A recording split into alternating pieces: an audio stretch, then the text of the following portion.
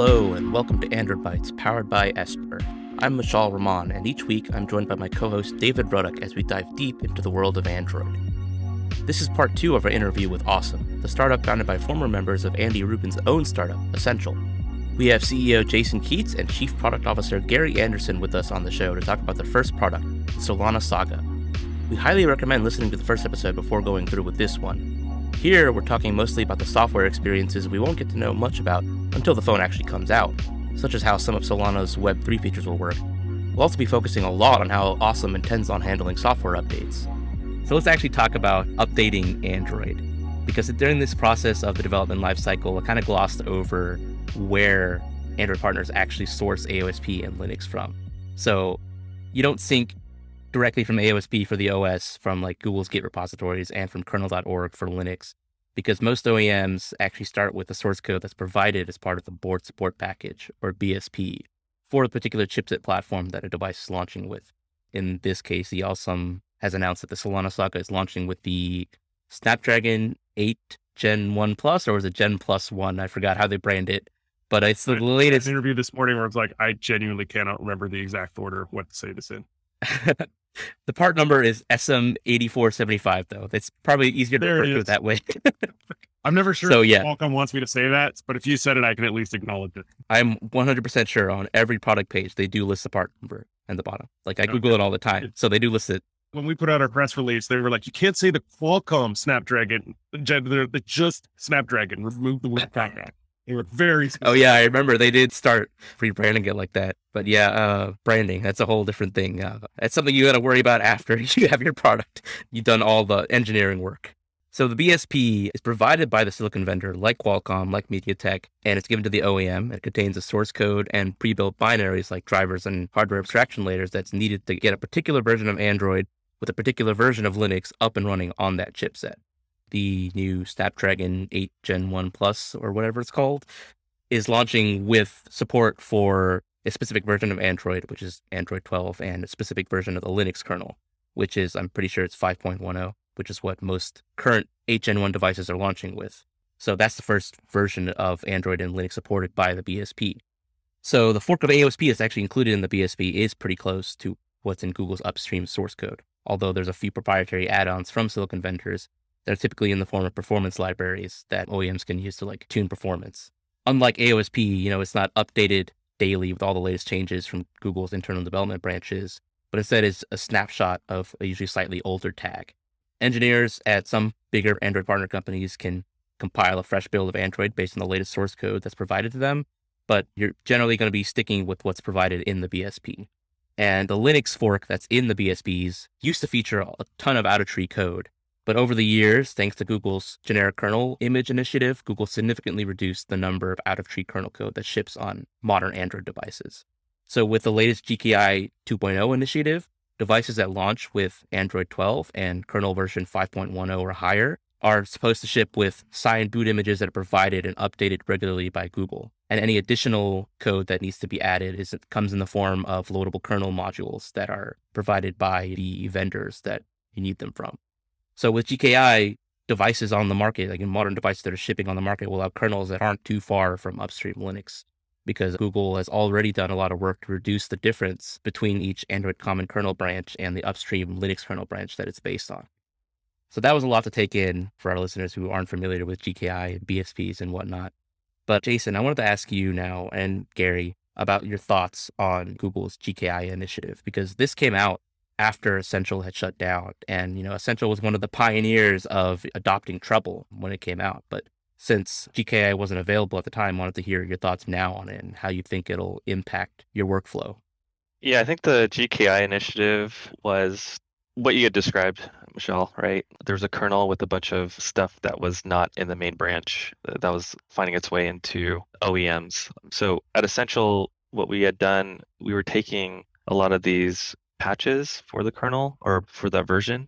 And there's a lot of manual work at the end of the day.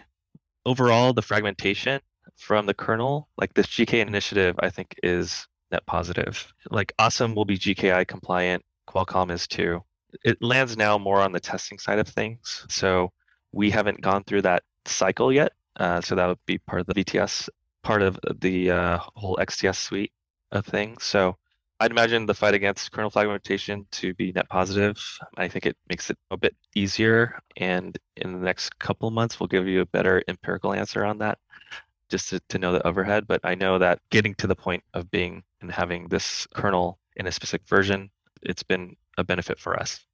Yeah, obviously it's probably something I should have asked couple of months from now, considering you haven't actually shipped any updates to a phone that's not shipping yet. But based on my understanding and what Google has announced, it should reduce the difficulty of merging security patches to the Linux kernel and actually shipping those out onto devices. So that, of course, reduces the effort, reduces the time spent on actually doing those updates, and thus will save you cost. As I mentioned before, one of the things that Essential kind of pioneered was supporting Project Treble, which I actually didn't realize this, but Project Treble was actually announced the same month that the PH1 was announced, and I actually didn't put two and two together at the time. But for those of you who don't know, Project Treble is the name of the initiative that re-architected Android to make it more modular. So with Treble, Google mandated the separation of the Android OS framework from vendor components like the hardware abstraction layers, and they relegated those hardware abstraction layers and other vendor components to a new separate vendor partition. And after these two components were separated, then Google defined a stable interface between the OS framework and the vendor implementation. And more importantly, Google started to guarantee that an OS version would be backward compatible with the last three versions of vendor implementations. So for example, an Android 12 OS framework is backward compatible with vendor implementations built all the way back to Android 9. So if you had an Android 9 Project Treble compatible device, theoretically, you should be able to boot an Android 12 generic system image on top of that. But the problem with Treble as it was originally designed is not for OEMs like Awesome, but it's more with the silicon vendors, because they would have to support multiple combinations of OS framework versions and vendor implementations. To solve this, Google implemented what's called the Google Requirements Freeze Program, or GRF for short, which ensures that vendor implementations built for, say, Android 11 are certifiable all the way up to Android 13 or 3-letter versions later. So a device launching with Android 12, for example, could have a vendor implementation that was actually built for Android 11. This reduces the cost of silicon vendors to support new Android versions, but it has two downsides. The first is that new Android features that require updated HAL support, like the 2G toggle in Android 12 or the flashlight LED brightness control feature in Android 13, won't be available on GRF devices because those require an updated hardware abstraction layer. And since the vendor implementation is frozen, there's no updated HALs, so there's no updated support for those features. Secondly, GRF makes it harder, theoretically, for an OEM to update the OS beyond what the silicon vendor provides support for.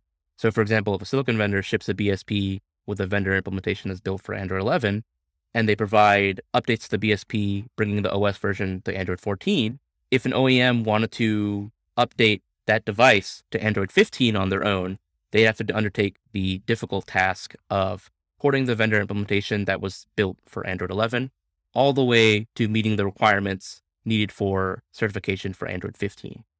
Yeah, OS update longevity is a very complicated topic. Google has done a lot to reduce the engineering costs associated with that. But if you want to be the cream of the crop in today's world, which is providing OS updates for 4 generations and 5 years of security updates, it's both easier and more difficult to do so. So I wanted to ask both of you, the PH1 launched with Android 7.1 and was updated all the way to Android 10 before Essential discontinued the device and, shut down. That was 3 major OS letter upgrades, which at the time was pretty rare in the Android space. I wanted to ask, did Treble actually make that easier to do that? Yeah, so I didn't have direct experience with this, but I asked my coworker, whose also name is Gary Bisson. So we go by Gary and Gary B. So he had some insight on that. It actually did make our integration much easier. Like Treble allowed us to pretty much refactor our code in a way that allowed us to integrate monthly security patches in a timely manner, as it was fragmented closely to how AOSP was being delivered. So yeah, integrating like the kernel security patches, we were doing that manually at Essential, like I mentioned earlier. We're relying now on the GKI with Project Treble as being part of that refactored way, allowed a lot of Linux kernel updates to be really easy and eliminated that overhead to do it manually. And I wanted to ask both of you, what are your thoughts on this new Google Requirements Freeze program? Do you think it's going to make updates easier, or what are your thoughts on the limitations that I mentioned? So not sure yet. I think we'll see in the next couple of months on what that does for us as a company. So yeah, we have no thoughts at the moment. I guess from me then, related to that, when you work with the silicon vendors, what is the push and pull there as far as their support side? Like, what are they concerned about versus what you, consumer electronics company, are concerned about in updating your product? And how does that clash? And how are you in sync? And how is Google making that easier or harder? I'll take the low hanging fruit on that one, mostly because I'm not a software engineer.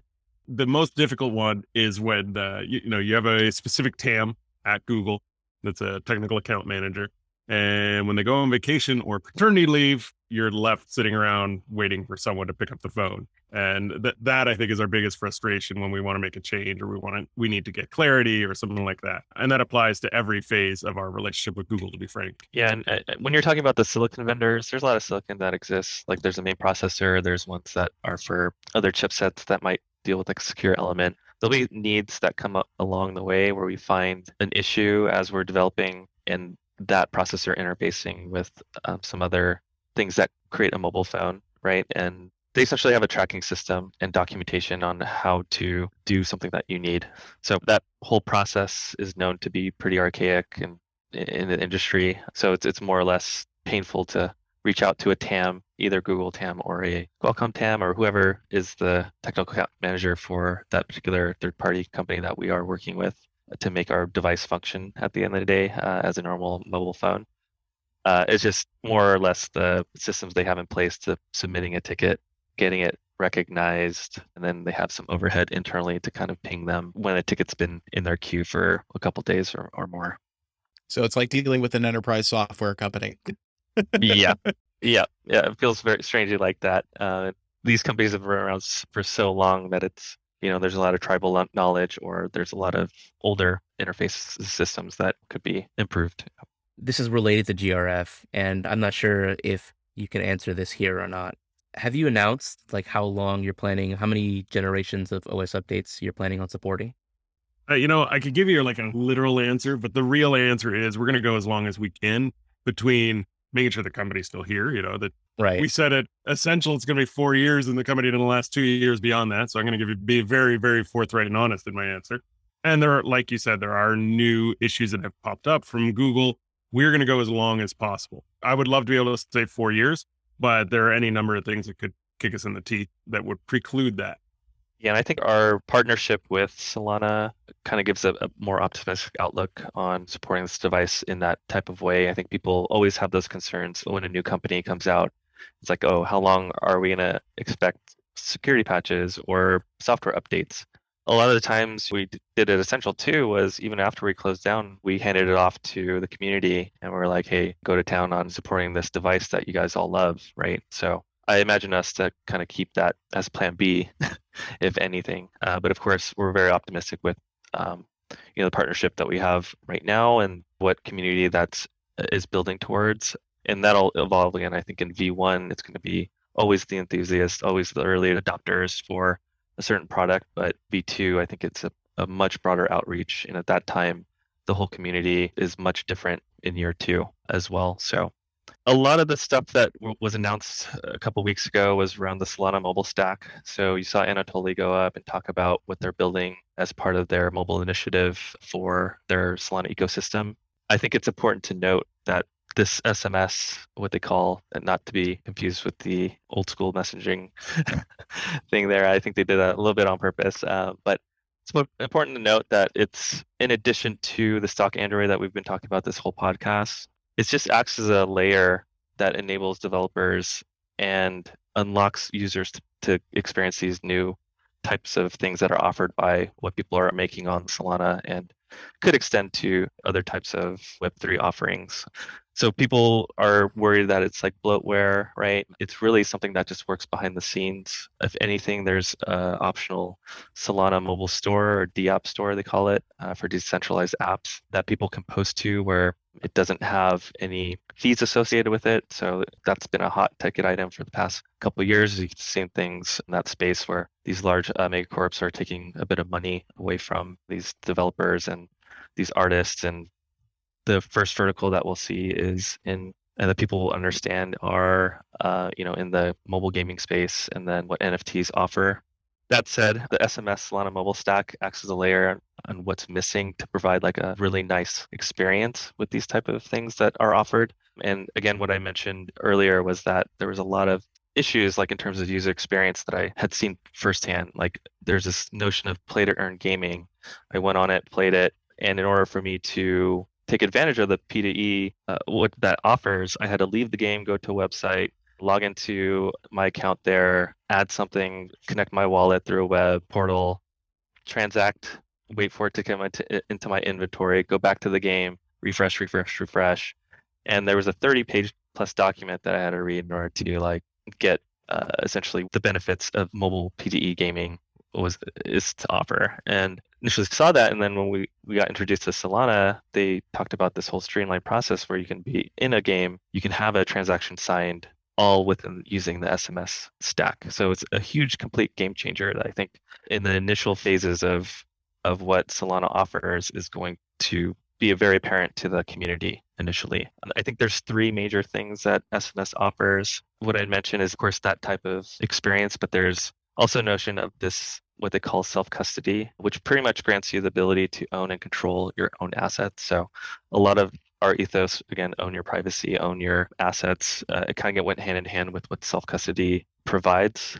They offer it in 4 different ways. The first one is like a secure seed derivation and signing. So it's just a way that you can protect your self-custody on the device, and you can compare it to like how a Ledger does it right now. So Ledger is like this really small hardware wallet that doesn't have a really nice user experience, but it's really because of the form factor, and then you don't have a large screen attached to it. So having a phone, I think it was a natural progression that we saw as a company to get into. Again, I think everyone's used to the tap to pay type of use case. You go to the local supermarket, your coffee shop, anywhere. We'll see a bigger adoption of you being able to use, turn that into a way to pay for goods and services, right? Using what a lot of these things that people are building over time. So you can imagine it's integration with Solana Pay, what they call, and partnerships into existing wallet offerings. So you can probably import some stuff into Google Wallet to allow you to use something with something that's low-hanging fruit.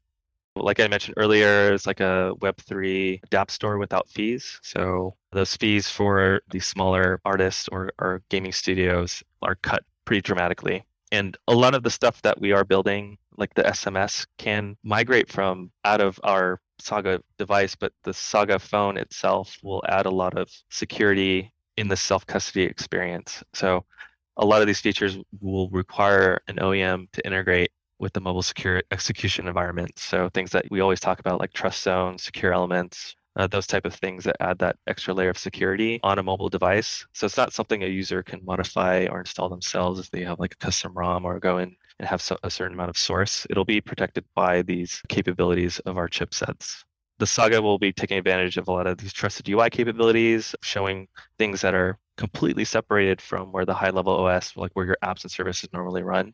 What we're doing on the Saga is something completely separated in a different process that allows people to view any sensitive information on their device in a completely separated way, away from anything that else that's running.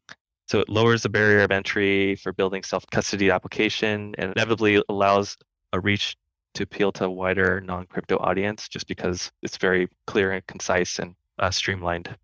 I think the idea of a web app to communicate directly with a native mobile wallet doesn't exist right now. And that's a lot of what Saga will also provide. So you can sign and send transactions, and you could see it in action today. So there's an open GitHub repository at github.com/solana-mobile/mobile wallet adapter. You guys can Google that. But there's a working prototype on there that acts as a dummy wallet that developers can hook into today. But essentially in the next couple of months, that'll turn into that secure execution environment implementation.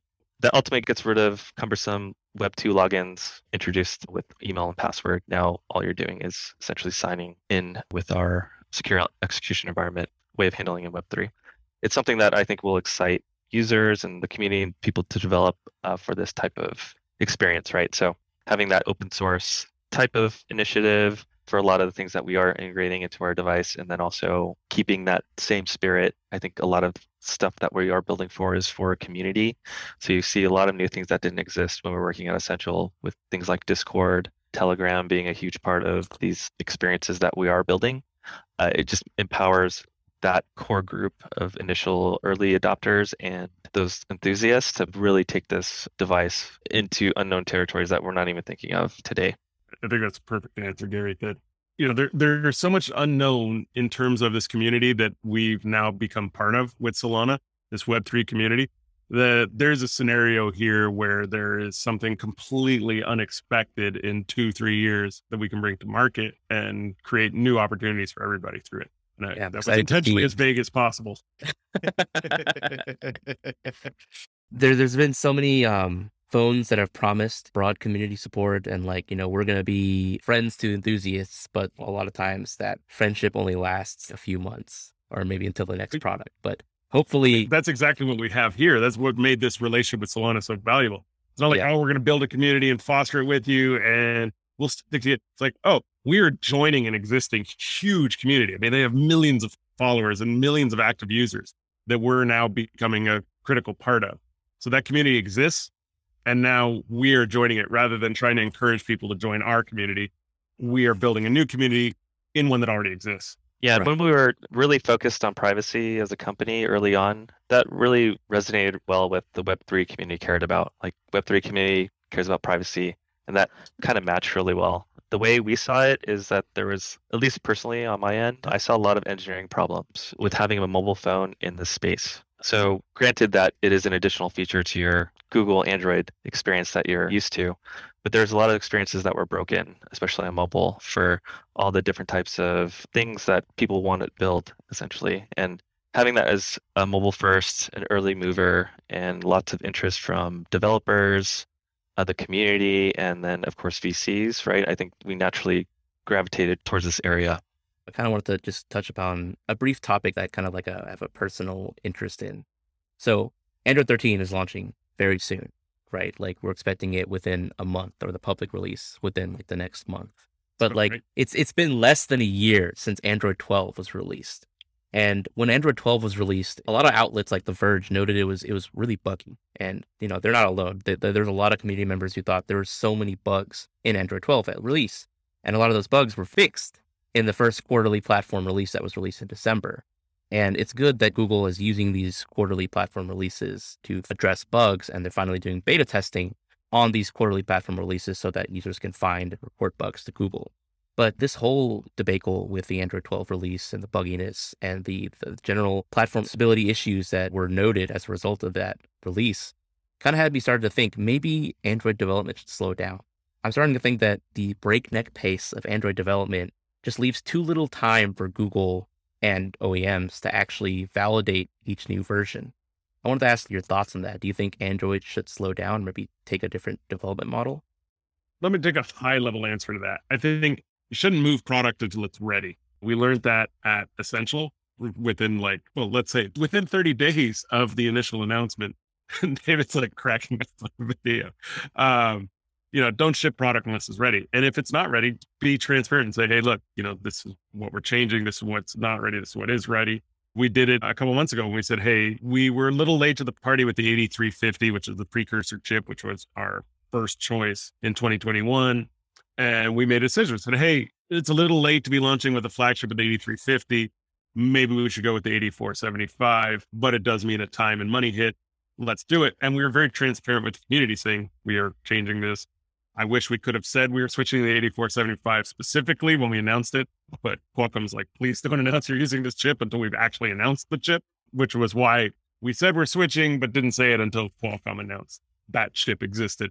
But I think our community was really, really appreciative of the transparency there. And so with Android 13 or Android 12, it's not ready. I think anybody should take a step back and go, hey, you don't need to ship on September 15th. There's no edict from the government saying you have to ship on this date. If it's not ready, say it's not ready and push out.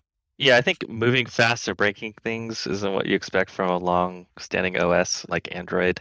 I also imagine some of the bugginess to be a byproduct of the working climate they had. as you've seen like the shift in the normal OS release cycle from August to October. I'm personally optimistic on Google's ability to address these type of issues. They see it in public. I think they're talented enough to get back on track. And I think, the release cycle of 13 will be a really good indication on them getting back to quote unquote normal, right? So I think in terms of integration, we didn't have any problems integrating from 11 to 12, just from that perspective. But yeah, the bugginess, no one wants a buggy software experience. We saw that manifest itself into their flagship devices, which also puts not a good name on Android in general if the, flagship phones are being released like that. But I'm generally optimistic in them getting back to normal. So with the Saga launching in early 2023, I'm sure many are wondering whether or not it'll launch with Android 12 or Android 13, and I don't really expect you to know or have an answer to that. But I do want to know your overall opinion on Android 13. If you've read anything about it or you've read Google blog posts or maybe my own blog post on it, are there any Android 13 features you're particularly excited to bring to the Saga? Yeah, I think overall Android 13 is a good improvement from 12. I think when we were focusing on building features into the device originally, like the privacy features, we were kind of speculating on how something like the privacy dashboard could evolve and would evolve. And we really were looking to complement what they were building. So I'm really excited about seeing security and privacy being brought more to the forefront. So you see that in your settings app, and you have a lot more things that you're able to control. You have things like notifications and photo sharing. You see that on other OSs as well, and they're playing catch up on some things around that. Of course, the Material You, I think we saw that in Android 12 being introduced, and they're making more improvements around what you can customize and making the device more yours. And there's a bunch of other smaller features that I'm and my team is more geeking out about in terms of like things that allow OEMs to kind of hook into more capabilities for like a certain firewall capability or a certain chaining capability within the device. Again, I think what Awesome is building, it will be complementing a lot of the stuff that they're building in 13 and 12 for that matter. A lot of the stuff that we are giving the consumer more control of will kind of go in hand with what the natural progression of the OS is we should be expecting in the next couple of years. And if you're wondering what's actually shipping in Android 13, I highly recommend you check out our blog post on blog.esper.io. That is a deep dive on Android 13. I haven't updated it in a few weeks, but that's because I have a massive backlog of things to add. And I'm not kidding. I feel like I could double the length of that article with how much stuff is still left to be discovered and added. And it's already absolutely massive.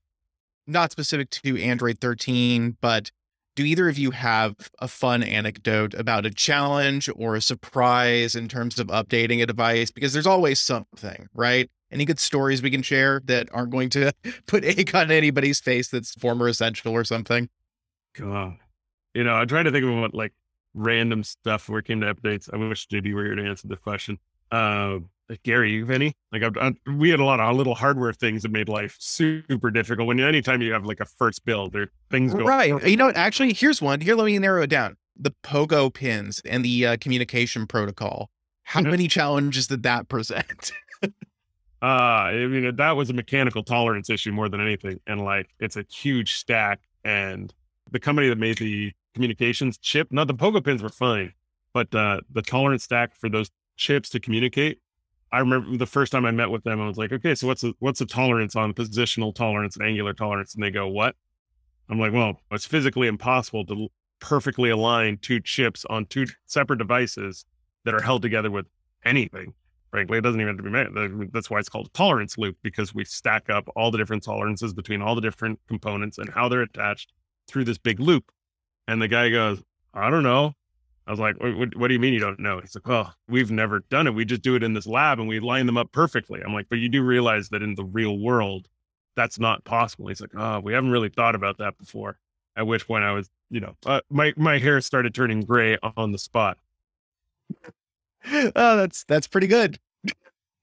I will never forget when the guy goes, no, they just need to be aligned. I'm like, but what tolerance? And they just didn't even like understand the words I was using. Yeah, and here's a war story. I think that speaks really. So the PH1, we were guinea pigs on a lot of things on that device. So the pogo pins being one of them, the Cybeam being another. But there's also the camera experience with the fusion functionality of taking high contrasted images, fusing them together, and producing a high quality image. So I think around that, we ended up shipping a device to reviewers where that certain capabilities weren't enabled, and they were getting a very, very bad experience initially, which Yeah.